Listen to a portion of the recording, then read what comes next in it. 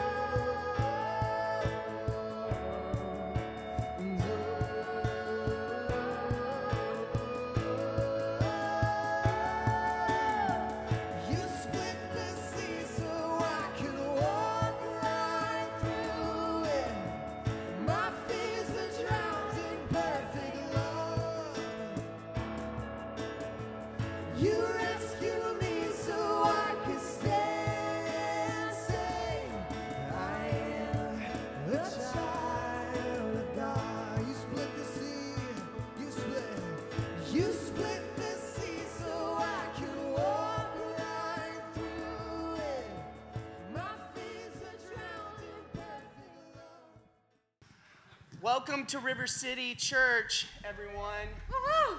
If you're here and you've been here before, cool, thanks for coming back.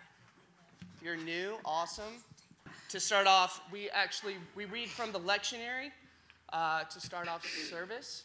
What is the lectionary?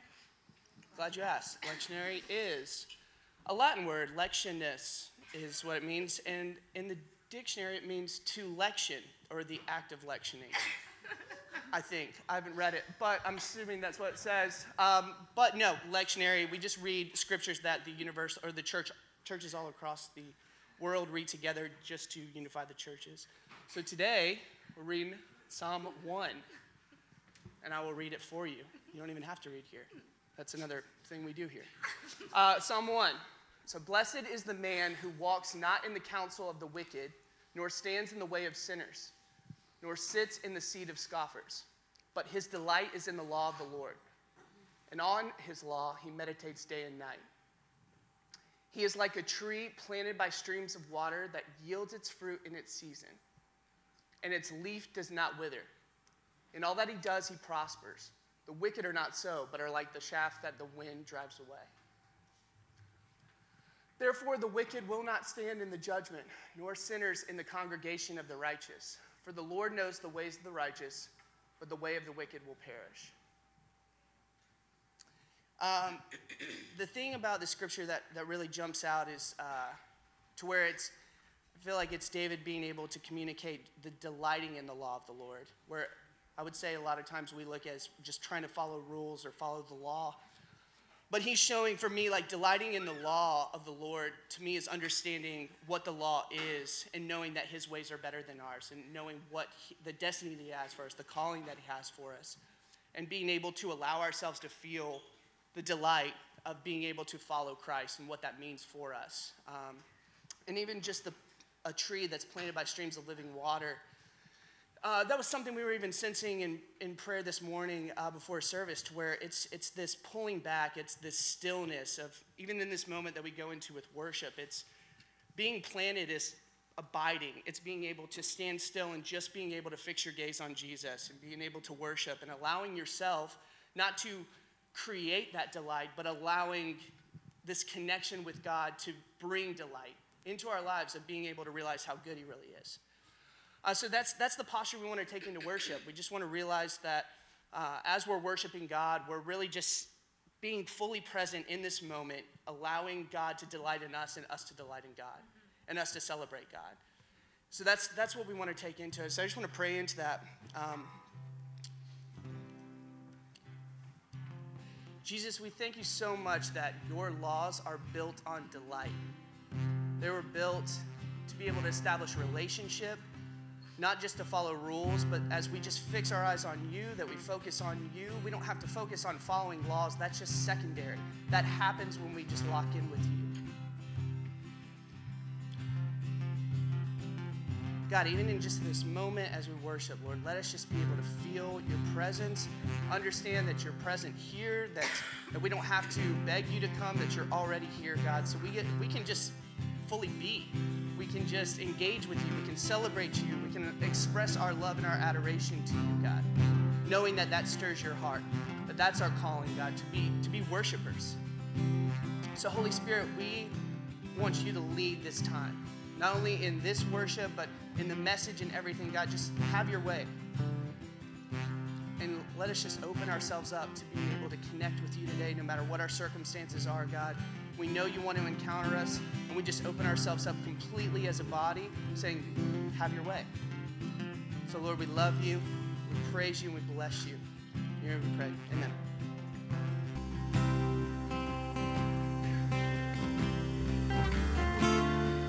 Jesus, we just sit for a second in your love.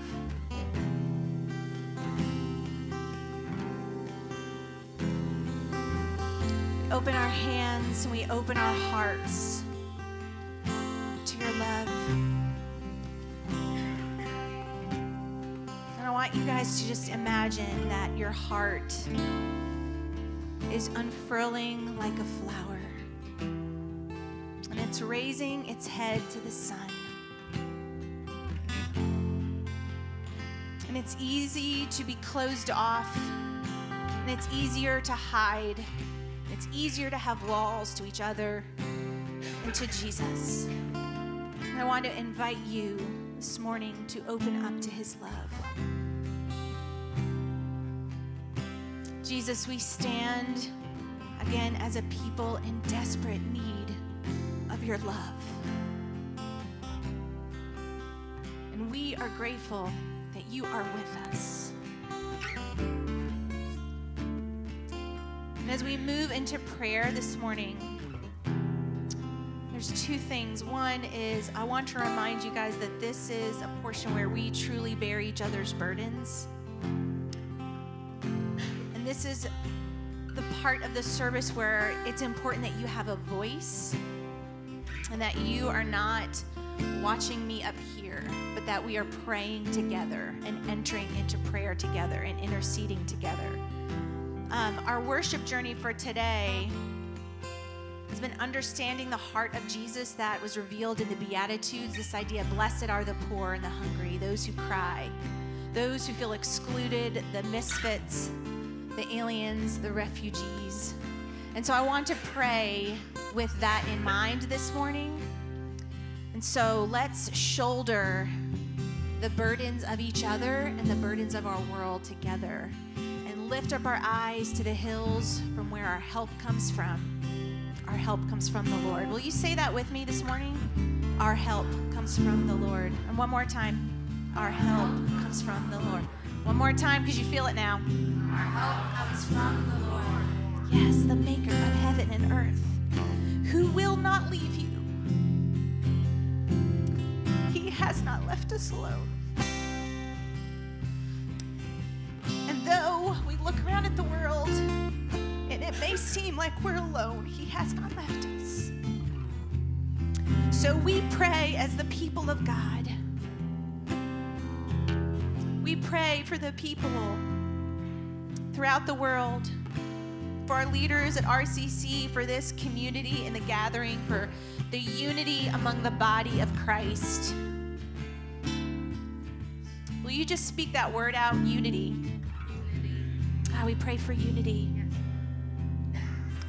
We pray prayers for peace, for goodwill among the nations. We pray, God, for the things that are happening in the world. Will we shoulder as the richest country in the world, the people with the most material things, by any intents and purposes, look like we need nothing? Will we lay that down to pick up the burdens of our brothers and sisters around the world? So I want you guys to speak out. Things you've seen, you've heard on the news, you've watched happen this week that has drawn out compassion and empathy in you. Will you speak that out? Things that have happened in the world this week.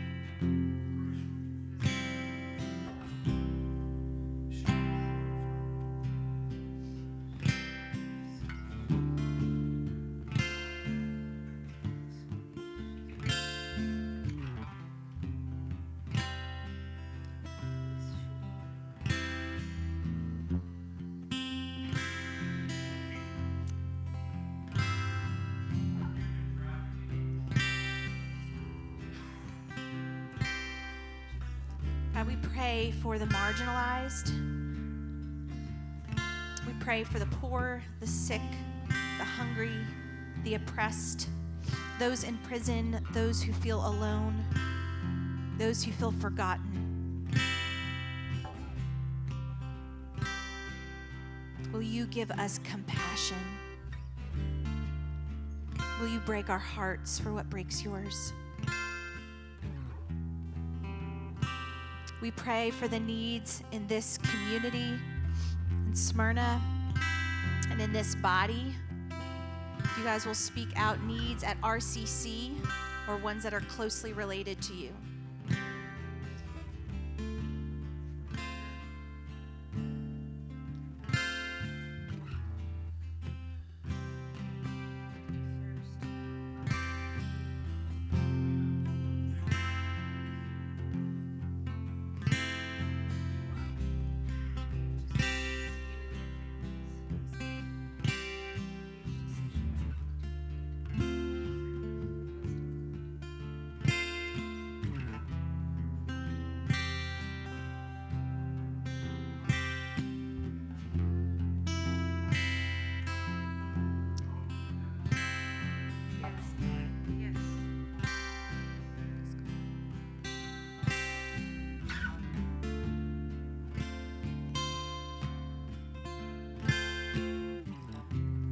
God, we thank you.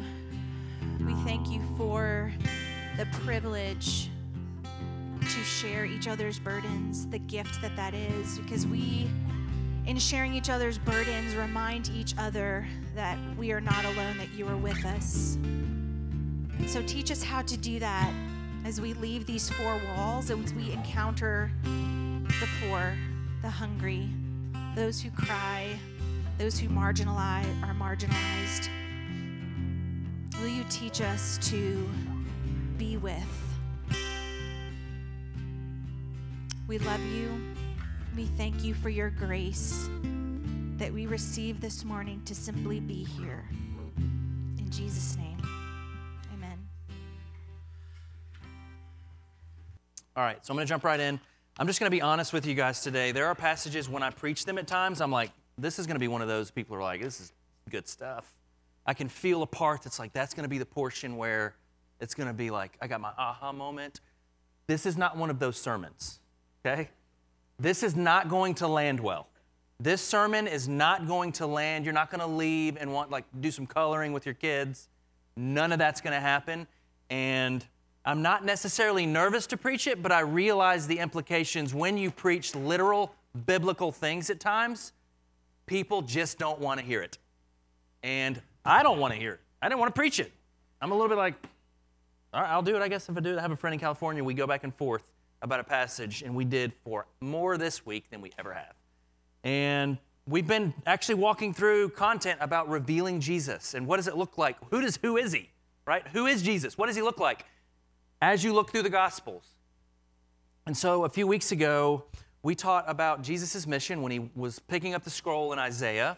When he shows up at a synagogue, which is what Jesus did, he would just travel around, and in that time you could just, I'd like to teach this portion. Sure, do that. And he was handed the scroll of Isaiah, and he opened it up to Isaiah 61, and he basically says to the church, this is my mission, and it is fulfilled today. Cleverly, actually taking a part that was in Isaiah 61 and removing it, right? Jesus was very edgy in this. He takes out the part that would be like saying it like it is. Like the vengeance of the Lord is the only thing he takes out. He leaves the rest.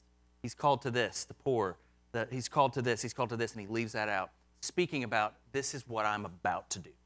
You're about to see, as I travel around for the next 3 years, I'm going to do these things. This is what my ministry is going to be about. And then we talked a little bit last week. Was it last week? Or maybe it was last week. The common grounds of the gospel, and how in Corinthians, the church is struggling because they're having all of these divisions happening. Some about sexuality, some about how the spiritual gifts should be used, some about crazy stuff. And so the first part of that whole book is about unity in the church. And they get to this passage we talked about last week, and he says to them, you need to back away from everything except the common ground. And the common ground is this. Jesus was alive, he was killed, and he was raised from the dead. Celebrate it, build your foundations around it, share stories about it. Begin to go back to that. When you feel like, I don't know what to do about this secondary issue, I don't know what to do when people are coming at me, go back to that stuff and dive in. Share your story again. How did you receive the gospel, right? Like we talked about, share your story sometime this week, not in a way that's like creepy, like I'm giving you my story whether you want to hear it or not, but share stories about how Jesus did this, and faith will start to be built. Step away from the things that arguments start on. It also talked about how this is not an optional portion of the gospel. The part where Jesus was died and raised for our sins, it's not a metaphor. It's not a pretty picture to talk about how lovely our God is. It's legitimate. It really happened, and we believe it with everything, and because of that, we can put our claim in it. So that's kind of the foundation to this week's passage. So the questions that have been raised are the kind of questions that make you ask, if you're listening, what does it actually look like to be a disciple? What does it look like to be a disciple of Christ? And there's a lot of different ways that people say to do this. And so if you follow Jesus' teachings, some themes start to come out. One of the biggest ones is just, without even having to fight anybody, completely selfless. He is extreme selflessness. There's no version of him that's the dominating leader that sometimes we want to become or have seen in our lives, where we demand things. He's selfless to the point of death, right? This is not an optional portion of his character. This is the content of Jesus. These are the things that you extract. Things like humility. Things like sitting with those who you shouldn't be sitting with. Things like loving the people who are outcasts. This is the content, right? He does other things as well, but this passage today, this passage is one that makes me have to look at the areas in my life where I don't want him to go. I'm okay with him, I'm okay with talking about wanting to have a better Christian life. I'm okay with praying. I really want to be a stronger believer. I'd like to be more selfless. I'm okay with praying things like that. But when he says things like he says here, it's jarring to the point where many of us will not listen. Especially in America, in the world, in a season where good and evil is decided by what makes us happy or unhappy. There's no more. You can't look at a Christian community anymore and be like, oh, they're building their faith around biblical concepts that are historical and true. There's people building whole movements on whether this makes us happy or not. There's things being rewritten right now that were never meant to be rewritten, that are based around, do I enjoy this? Do I not? There's people disconnecting from the community of God to build their spiritual life around only the portions of the Bible they enjoy. Never having to sit in relation with other Christians and having to have different kinds of people that celebrate God and connect with Him differently. That's natural. Like you talked about, there's 100,000 denominations now. There's a conference for everything you want, right? There's a conference about getting as much spiritually as you can, and there's a conference saying that if you focus too much spiritually, it's called strange fire and you're all going to hell. There's a conference about only reading the Bible. There's a conference for youth ministries. There's a conference for worship. Whatever you really want, and that's not bad, right? That's not a bad thing, but it can't remove you from having to have discussions about things that you wouldn't choose. Christianity just can't be what you choose, right? Does that make sense? Who is in control of your Christianity? It's like one of those quiet moments. Jesus, you, me? Whenever there's a spiritual question with our kids, they're always like, Jesus? I'm like, man, our kids are so smart, man. You guys are really prodigies for the kingdom. So he has to be where we get our ground zero from. He has to be what informs what we believe. He has to be, when he says something, we have to be able to say, I'm putting myself under this. Not over it, to say, do I like this portion of what Jesus is saying? And so the Gospels do a really good job of talking about the core and content of Jesus' heart. One of these passages is today. I keep trying to avoid getting there. I'm doing it. I'm going in, guys. I'm going in whether you come or not. All right, so I'm going to read Luke 6:17 through 26. And he came down with them and stood on a level place with a great crowd of his disciples and a great multitude of people from all Judea and Jerusalem and the seacoast of Tyre and Sidon, who came to hear him and to be healed of their diseases. And those who were troubled with unclean spirits were cured. All of the crowd sought to touch him, for power came out of him and healed them all. That's amazing, by the way.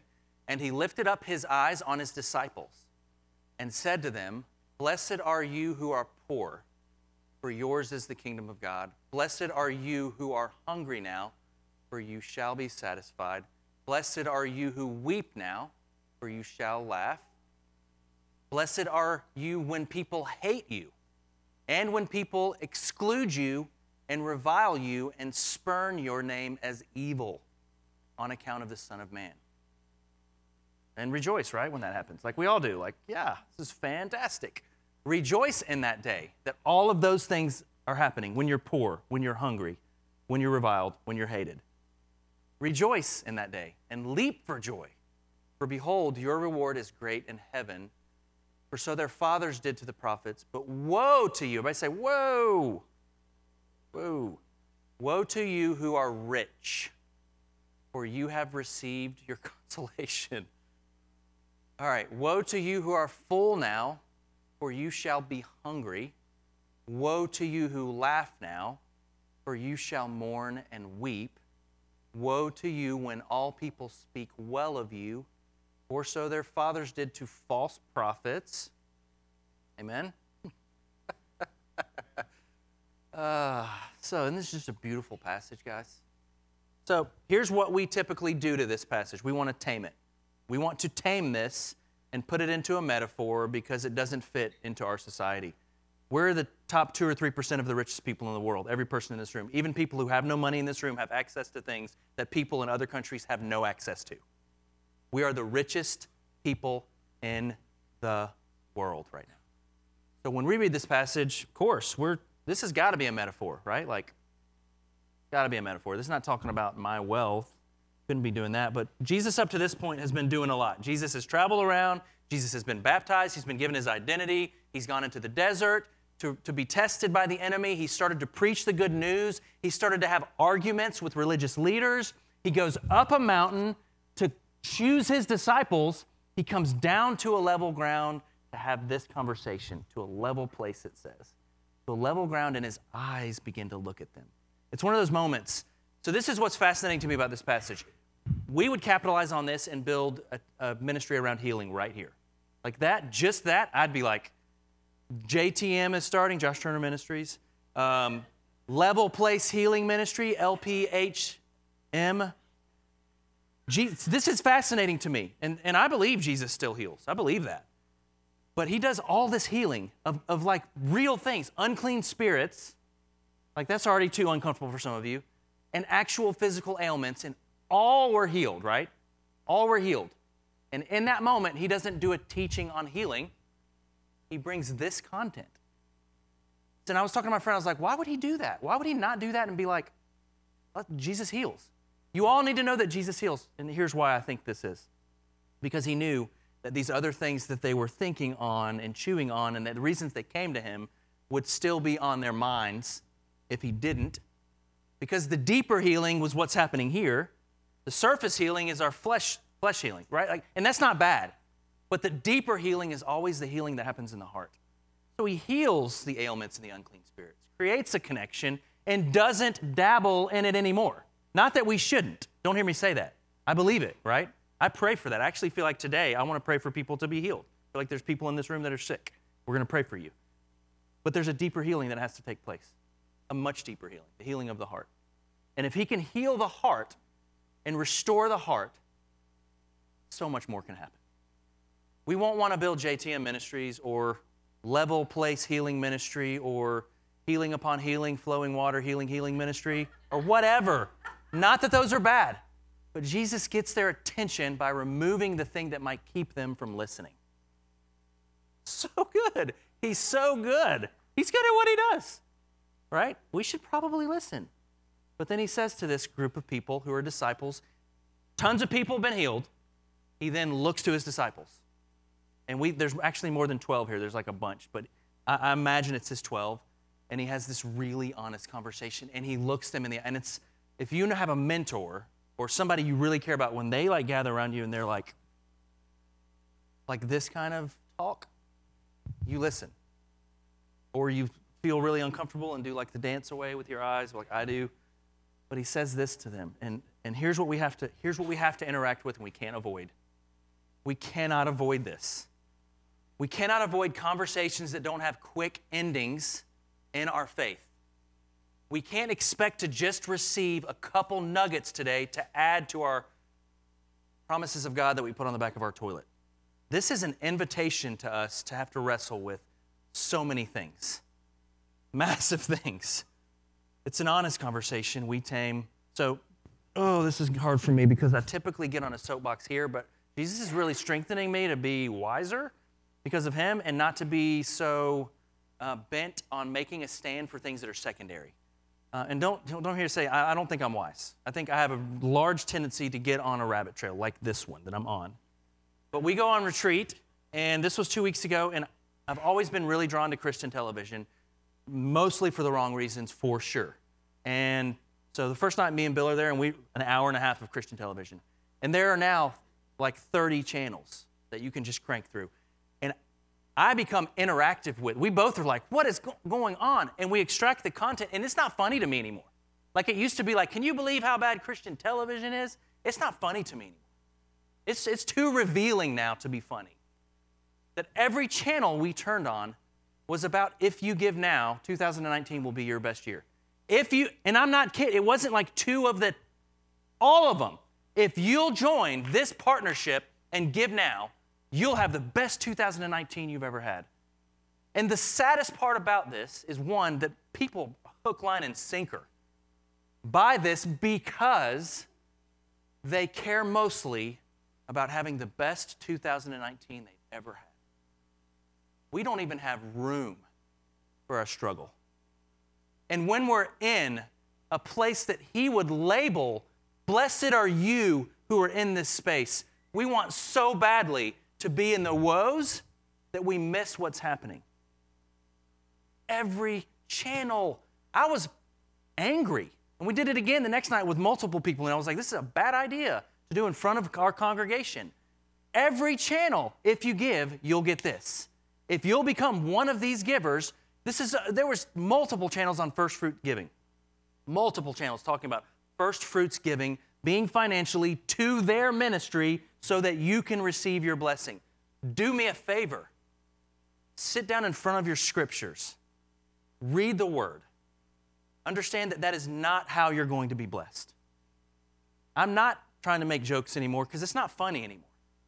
It's not funny to believe that all we have to do is do this and then we get all that we want. When what he wants for us looks like this. And I don't have any happy endings for this, but I do know that this is one of our immovable gods that we serve.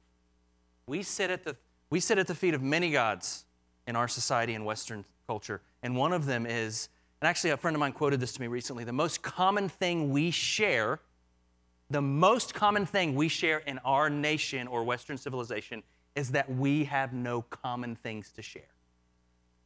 The most common thing is that we don't want to share our things. That what we accrue is ours and ours alone is the most common thing. And that is so true. It's true for me. It's true for you. All I feel when I read this and see the words of Jesus is I need to repent. Because, man, I do want a new truck. I haven't had a car for a year and a half. It's probably been the best season in relation to getting places. I can get out of meetings I don't want to be in. I can't meet you. You're too far. We all want so many things. And this is the even more troubling. We feel like to save others is to take them to the woes. That our ministry isn't to introduce people to Jesus. Our ministry is to introduce people to what Jesus would call the woes, because this will lead to this. So our service to people is to make sure that they do have enough money, that they do have enough food, that instead of an introduction to Jesus in a place that they are going to be more connected with him any place else. And for us to put ourselves in those spaces, right? We want so badly for people to be taken care of physically, financially, that we miss all that's happening, and we don't even see that they are in a better spot than us. This is why when Sarah came home from India and Jen, maybe 2 years ago, like she was a different person when she reacclimated. And can I be really honest about you and your personal stuff? She shared this. So Sarah, very outwardly to our community, shared that she had a crisis of faith in some ways over the past 4 or 5 years. And like the American system of wealth in church and fame in church and it was very, very, not just for her like this isn't good, but this is actually rocking her to the core. She goes to India and she's reintroduced to the Jesus that she loves and she sees. But the thing about India, you get off and you can smell like the fecal matter. You can walk down the streets and you can see poverty way more than we see it here. But you can feel, like they talked about how they tangibly felt God there. In places where there's massive amounts of needs, and that's because when there's a need, it has to be God that does it. In settings where a group of people have decided together, it's got to be God that does it, there God is. The trouble is, we live in a society stacked with woes. All of us have access to so much. Like there are people in this room that are so rich, like you're never going to spend your money. You're going to spend it on something that doesn't even matter. You don't need God. You don't need to trust God in that, right? There are people in this room that think about just what's in your cabinet, your food. Think about the food that you have. How much food do you have? How many people could we feed with just the food that we have in our house? We don't really know that kind of, we don't really interact with when we're not in those spots. We have such good access to our God because then he has to. And this is where I do think it's a metaphor. I do think that you are poor in spirit in some ways. And when you are poor in spirit, relationally, addictions, you know in those spots. It's got to be God or it's not going to happen. So you sense and you know, this is my source for this. But when we have all that we need, God does not become our source anymore. So we're left to wrestle with, what do we do with this? We don't want to hear this. This is a very real thing. This is a very real thing that many of us will hear and completely forget and hope that next week we're talking about how God wants to bless us, right? God does want to bless us. But blessed are the poor, for theirs is the kingdom. Blessed are the hungry, for they shall be fed. Blessed are those who are reviled and hated. You'll know Jesus because you'll have to, because you can't count on the relationships around you to tell you your worth. It'll have to be Jesus. This to me is such good news and such an unfun way to hear it. This leaves us on the precipice of a conversation that we have to have with our Father. And so here's how, I didn't want to give you like, here's how you go make this perfect. As much to say, is Jesus allowed to say to you, you have more than I ever intended you to have? And in some of those ways, you don't want me anymore. I'm not saying that. Is he allowed to speak that to you? Because this taps into what we allow him to speak into. Is he allowed to tell you that? If he's not, then he's not over it. Is he allowed to tell you, we have to talk about this? To draw you away to say, what would it look like for you to be poor in spirit? And I think, this is where theologically there could be 52. I think what he wants us to do is level the playing field. That if we see people who are poor in spirit, who are hungry, that we step in, but not just for that, but for deeper. That we are able to immerse ourselves in how this is happening when we don't have to ever look at how this is happening. So blessed are you who go on a mission trip to India and taste and see what God feels like to people who really need him. Blessed are you who have been around people who have been hungry for 2 weeks and cry out to God like they really need him to provide it. Blessed are you who have been destroyed. Your reputation has been decimated. You don't even know if one person thinks good about you, because then you will look to God for your identity. Blessed are you who cry for the sake of a baby who was destroyed before they were born. Blessed are you who weeps that an alien and their family, whether you agree or not, is dying on their way to get here. Blessed are you who weep for those things, because in the weeping, you're putting yourself in that spot. Woe to you and myself who have enough so that we can say to God, I don't need you there, but I'd like you here. Woe to you who has built a fence around any poverty around you, any hurt, any harm, anything really happening in our world, and it's vast, so you never have to interact with it. Woe to us who have a massively awesome reputation for God, and everyone brags about us, but we know we're dying on the inside. Because that can happen pretty quickly. So, can I get an amen in the church? Right? This is the kind of conversation, if we're going to be the body of Christ, we can't avoid. These are the kind of reasons why people, when they look into the body of Christ, they no longer want what we have. Because we do care more about everyone being blessed, and everyone having enough, and us being the head and not the tail. That we've lost that Jesus came to die for even the least of these, even those that don't deserve it, even the sinner, so that they would have eternal life. Blessed are we when we become poor in spirit like Jesus is, because then God will be enough for us and those around us. I don't know if this means for you, you give away half of your bank account, and just because I would enjoy that for the church, don't give it to us. Do it to someone else. Maybe that means for you, hospitality looks like you're going to fight that the most common thing that we share is that we won't share common things, which is literally Acts 2.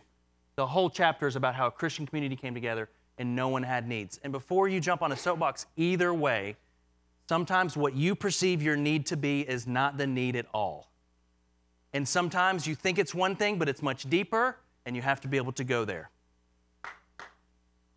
But that whole community lived together and shared and had everything in common. So maybe to you today, maybe you have 7 bedrooms at your house because we are Americans. Maybe the next time you hear about somebody that needs a place to stay, maybe you open up a house. That's actually the biblical interpretation of hospitality, was giving a space in your house for a stranger. It wasn't just like good ministry with pastries. But that's also good. So, I don't know how you interpret this, but this isn't meant to be interpreted quickly and moved on from. This is meant to be wrestled with. I gave the example this morning. This is like Jacob and God, and him being like, I'm not giving up, and God being like, you're going to give up, and then him leaving with a limp. This is that kind of Christian conversation. It's walking out of this like, good Lord, I had no idea that was about to happen to me. It's like being so turned. How do the kids say it, Chris? Turned. Thank you. It's being so turned inside out that you now have a new way of seeing the world. It's having to look so inwardly that you're not even angry at other people about it anymore. Because this is about you and him and us and him. And I want to read you a quote before I go too long again. And I love this. While in Matthew, Jesus teaches on the mountain. In Luke, Jesus teaches, and just for you to know, the Matthew version of the Beatitudes is a much prettier, nicer version. Like it is joyful. It is empowering. Luke is so concerned with the poor. It's throughout this whole thing. He's always thinking about how do we love this group of people. So, he is speaking not just on the plain, but plainly. If the truth is to be trusted, then this is the best news of all. We can trust Jesus to be absolutely on the level with us every step of the way. telling us the truth of our lives as he sees us, rather than as we portray ourselves at parties. There comes a time in most lives when this sort of truth is the only thing that is worth the candle. We hear this truth only through our participation in community, the community of lifelong partnerships and families, the community of the Eucharistic fellowship, the community of those who pray and discuss the scriptures together, the community of service, the community of mutually committed members. These are conversations meant to have with the body. So please be troubled by this today. Troubled enough to have a talk with at least your spouse and maybe your kids and then your Christian friends. But not troubled so much where you think that Jesus is telling you to speak to all those people that were just healed that don't follow him. He's talking to people who he has selected and people who have said yes to following him. These are the conversations we want to have with Jesus. We want him to get right down with us where we are and be like, Sarah, this is maybe not what you want to hear, but this is where you are at. That's the kind we invite him to have. We don't want to just hear about the Jesus of resurrection and not have to die ourselves. We don't want to just hear about the blessings that come and not understand all those who are cursed that we're sent to. We don't want to skip over portions that are uncomfortable to get to the comfortable portions, because then it's not the Christian faith. There's meant to be a wrestle. That's why he gave us community. And in fact, I would say this. If you have no wrestle, I imagine that it's much easier to sit at home and have church with you and your TV. It's much easier to not have conversations because you're being given certain things that will help you maintain what it is that got you where you're at. And it's interesting that this community, I'm sorry, I'm going to keep going for a minute. This community for 1,000 years would have said, the woes are the ways you knew a blessed Jewish person. This is how they graded blessing. If you had money, if you had all you needed, if you had a good reputation, they would have said, these are the signs that God has blessed this person. And he comes and say, no, the opposite is true. These are the people God is blessing. And turned over the Jewish culture. These are the people who are blessed. The people who have so little that they have to have God. That they have to have God. That none of this other junk or mammon, as many of you guys know this as, serving the God of mammon and wealth, right? I don't know why I just went back in. All right. You guys will please stand with me. Please, God, help them wrestle with this like I am. God, I just want to openly repent because this is more me than anybody. I want a truck. I want a new bathroom. I want another shirt for preaching in. God, all this is real. How many shirts are in our closets? I have 100 shirts. This is real. This is our culture. God, get to the heart of what's happening. Father, we thank you. Let's just all, I want to just do this. I just want to hold your hands out, right?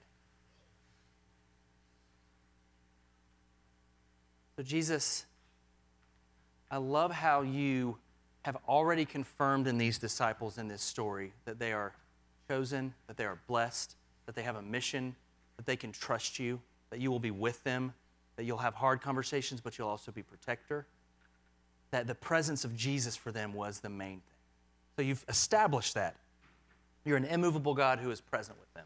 You've established that you are God incarnate in Jesus. You've established so many foundational things that when you had this really tough conversation, they were left bewildered for sure. What do we do? And in the words of Peter, where do we go?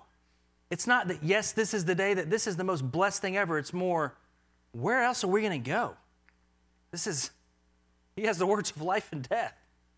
Where else do we go? This is it. Jesus is the answer. So now we just got to follow. As we move about our days and weeks, help us to wrestle so beautifully with this that it's a level playing field where, God, you are first and foremost the most important thing, where we lean into you and we hand over our things right now. So the things, and I would just say it like this. This isn't a shame fest because it could quickly become that for all of us. This is Jesus, the loving Savior, the prodigal father running towards the lost son and daughter, loving so well, saying, you actually think that those things are the blessings. That's the flaw. I'm the blessing. I'm the blessing.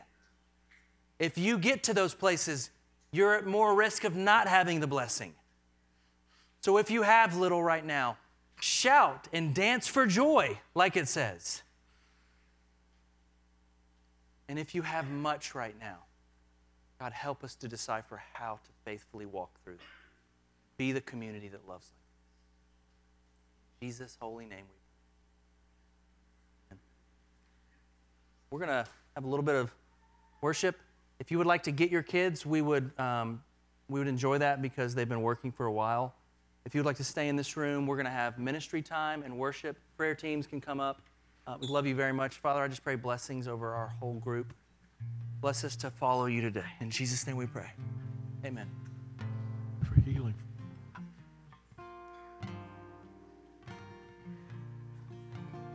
Thank you again for joining us today, and please visit our website at rivercitysmyrna.com.